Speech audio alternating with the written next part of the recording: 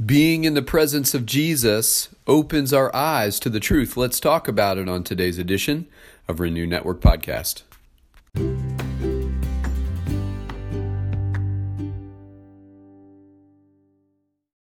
Good morning, and thanks for taking time out of your day to study with us here at Renew Network Podcast. Renew Network Podcast is a ministry that is devoted to helping believers discover a passion for the Word of God and to grow in the Word, because it is our stance that the Spirit of God is alive and active through the Word of God, bringing conviction and insight and understanding to our hearts, giving us the courage to apply God's Word and directing us how to apply it to our lives in ways that have a transformative impact on our lives. This podcast is connected to a Twitter page and a blog site that have backed up articles of spiritual inspiration, and also have a backlog of these episodes so folks can get their hands on resources that hopefully encourage and help them grow in their faith in Jesus. And so it is our commitment to daily teach the Word and to challenge people to cultivate a relationship with God through His Word. We believe in what the Scriptures teach, that the Word of God is active and alive, sharper than a double-edged sword. And so we're grateful for the Word, and we believe that what makes the Word powerful is the way that God's Spirit works through the Word. And so we're back here again today to continue on in our teaching and the conversation between Jesus and the men on the road to Emmaus. Today we're picking up in Luke 24, verses 25 through 35.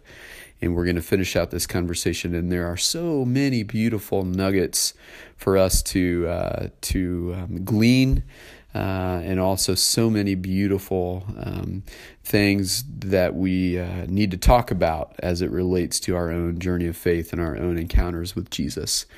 All right, before we get into the text, let's go before the author. Heavenly Father, You are the Word. Jesus is the Word, the Logos, the divine Word of God, the Word through which You spoke the world into being, and the Word through which You spoke us into being. Jesus is the breath of life, the very breath in our lungs, our sustainer, our Lord and leader, our Savior and Redeemer. Lord, You've done everything for us. And so we recognize today that we come to the table with nothing, Lord God. We are saved by faith through grace in Christ alone. And so it is that grace, faith, Christ connection that saves us, by grace through faith in Christ alone. And so we're grateful, Lord, that You have done it all for us. Help us to really put our faith in what You've done for us. Father, speak through Your Word as always as we study and learn from it today, and help us to apply these things to our lives as Your Holy Spirit faithfully instructs us. We ask all these things in Jesus' name. Amen. All right, this is Luke 24, 25 through 35. He said to them, "How foolish you are, and how slow to believe all the prophets have spoken. Did not the Messiah have to suffer these things and then enter His glory? And beginning with Moses and all the prophets, He explained to them what was said in all the Scriptures concerning Himself." As they approached the village to which they were going, Jesus continued on as if He were going further. But they urged Him strongly, "Stay with us, for it is nearly evening. The day is almost over." So He went in to stay with them. When He was at the table with them, He took bread, gave thanks, broke it, and began to give it to them. Then their eyes were opened, and they recognized Him, and He disappeared from their sight. They asked each other, "Were not our hearts burning within us while He talked with us on the road and opened the Scriptures to us?" They got up and returned at once to Jerusalem. There they found the 11 and those with them assembled together and saying, "It is true, the Lord has risen and has appeared to Simon." Then the two of them told what happened on the way and how Jesus was recognized by them when He broke the bread. My friends, isn't this a beautiful passage? So yesterday we enter this conversation between Jesus and the men on the road to Emmaus. He enters their confusion, their sorrow, their pain. Luke even says their faces were downcast. These guys were scratching their heads. This is not what they expected to happen to the Messiah. And it made them begin to question everything. How could Jesus be the Messiah if he's dead and in a tomb? And he said to them at the beginning of today's conversation, how foolish you are. Don't you know? Don't you believe all that the prophets have spoken? Didn't the Messiah have to suffer these things? If you go back to Isaiah, the suffering servant, very clear message that the Messiah would be broken and bruised for our transgressions. And yet they missed that point, and they missed it in his words. It wasn't until Jesus said to the women in the tomb, or the angels mentioned that he was not there, and they remembered the words that he had spoken to them when they were following him. The Son of Man must be delivered over to the hands of sinners, be crucified, and on the third day be raised again. And it's the same thing here. He's just calling them to remember what the scriptures teach about what Messiah would have to endure. And Luke tells us that in verse 27 that Jesus went all the way back through the scriptures, beginning with Moses and then through the prophets, explaining to them all the prophecies that were spoken about Messiah. And Luke personalizes it and says, explain to them what was said in all the scriptures concerning himself. And so what an affirmative of his identity, that this was a conversation between the Messiah and these two men, between Jesus, their Lord and Redeemer. And as they approached the village, it was getting to be later in the evening, and they urged Jesus to stay with them, and that would include a meal, of course. And as they sit down to dine together in verse 30, we're told that Jesus took bread, gave thanks, broke it, and began to give it to them. And it was in this moment that their eyes were opened, and they recognized him for who he was. And then he disappeared from their sight. It's interesting to me that it was in this moment, which harkened back to the Passover meal, the Last Supper with his disciples. Clearly, these men must have been present on the outskirts of that gathering, or had heard what Jesus did while the apostles were in that upper room. And it was as he was breaking the bread and giving thanks for it and offering it to them, Luke tells us that their eyes were opened and they recognized him for who he is. My friends, do you lose sight of Jesus for who he is sometimes? Do you lose sight of what the scriptures teach about him, just the same way that these men had lost sight of what the scriptures taught about Messiah? Sometimes we lose sight of who Jesus is. We want to fashion Jesus in our own making. We want a Messiah, a Lord, a Redeemer in our own making. And when we lose sight of who Jesus truly is, we have to go back to what the scriptures teach us about who he is. We have to go back to what the scriptures tell us about who he is. And when we go back to what the scriptures tell us about who Jesus is, we see him afresh for who he is. But we also see ourselves for who we are. And we see our condition in his presence rightly. And we see our need for him.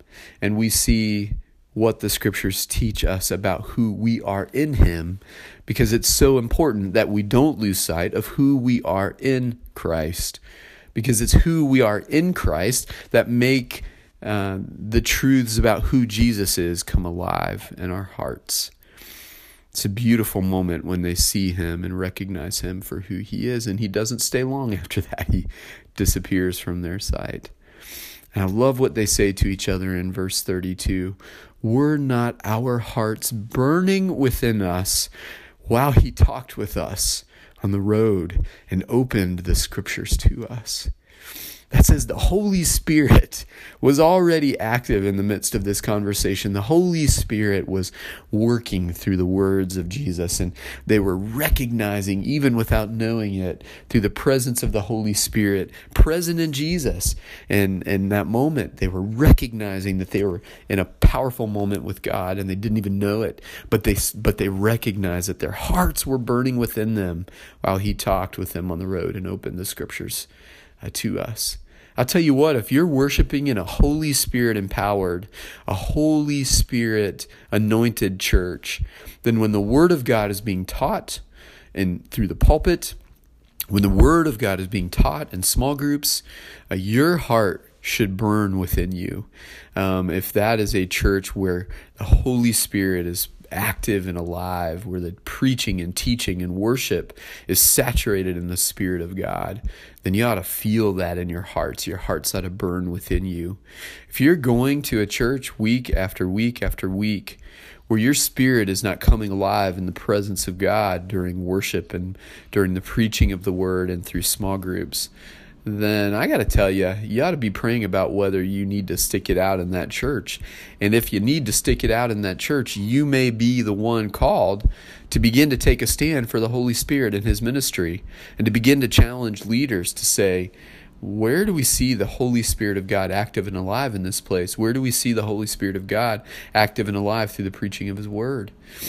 People are not growing. People are not being discipled. People are not being baptized. New people are not coming into the fellowship through our witness. What are we doing, my friends? And maybe God is calling you to be a catalyst for change in that place. Near the end of the passage, Luke says they got up and returned at once to Jerusalem. Jesus disappeared and they disappeared too. They immediately got up and ran back to Jerusalem. Remember, they were about 7 miles from town, and they found the 11 gathered, and the 11 have an announcement when they arrive. They say, "It's true. The Lord has risen and has appeared to Simon." Now, these two must have been intimately connected to the fellowship of the wider group of disciples who were following Jesus, because when they walk in, the rest of them are excited to share the news with them. So these were committed followers of Jesus, these two men, Cleopas and his companion.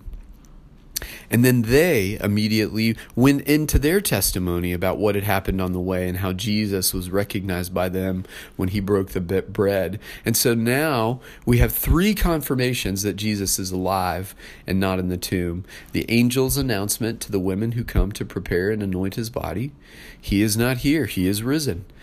Their announcement to these 2 men that Peter had an encounter with the risen Christ, and then they come with an announcement that they have had a vision of the risen Christ as they were in a conversation with Him on the way. And what a beautiful thing it is. Now we have 3 confirmations that the tomb is empty and Jesus is alive. And we're going to move on in Luke's gospel, and we're going to discover that Jesus appears again to His disciples, and we'll study that encounter tomorrow. All right, my friends, may God bless you as you continue to consider these words today and be encouraged in your hearts.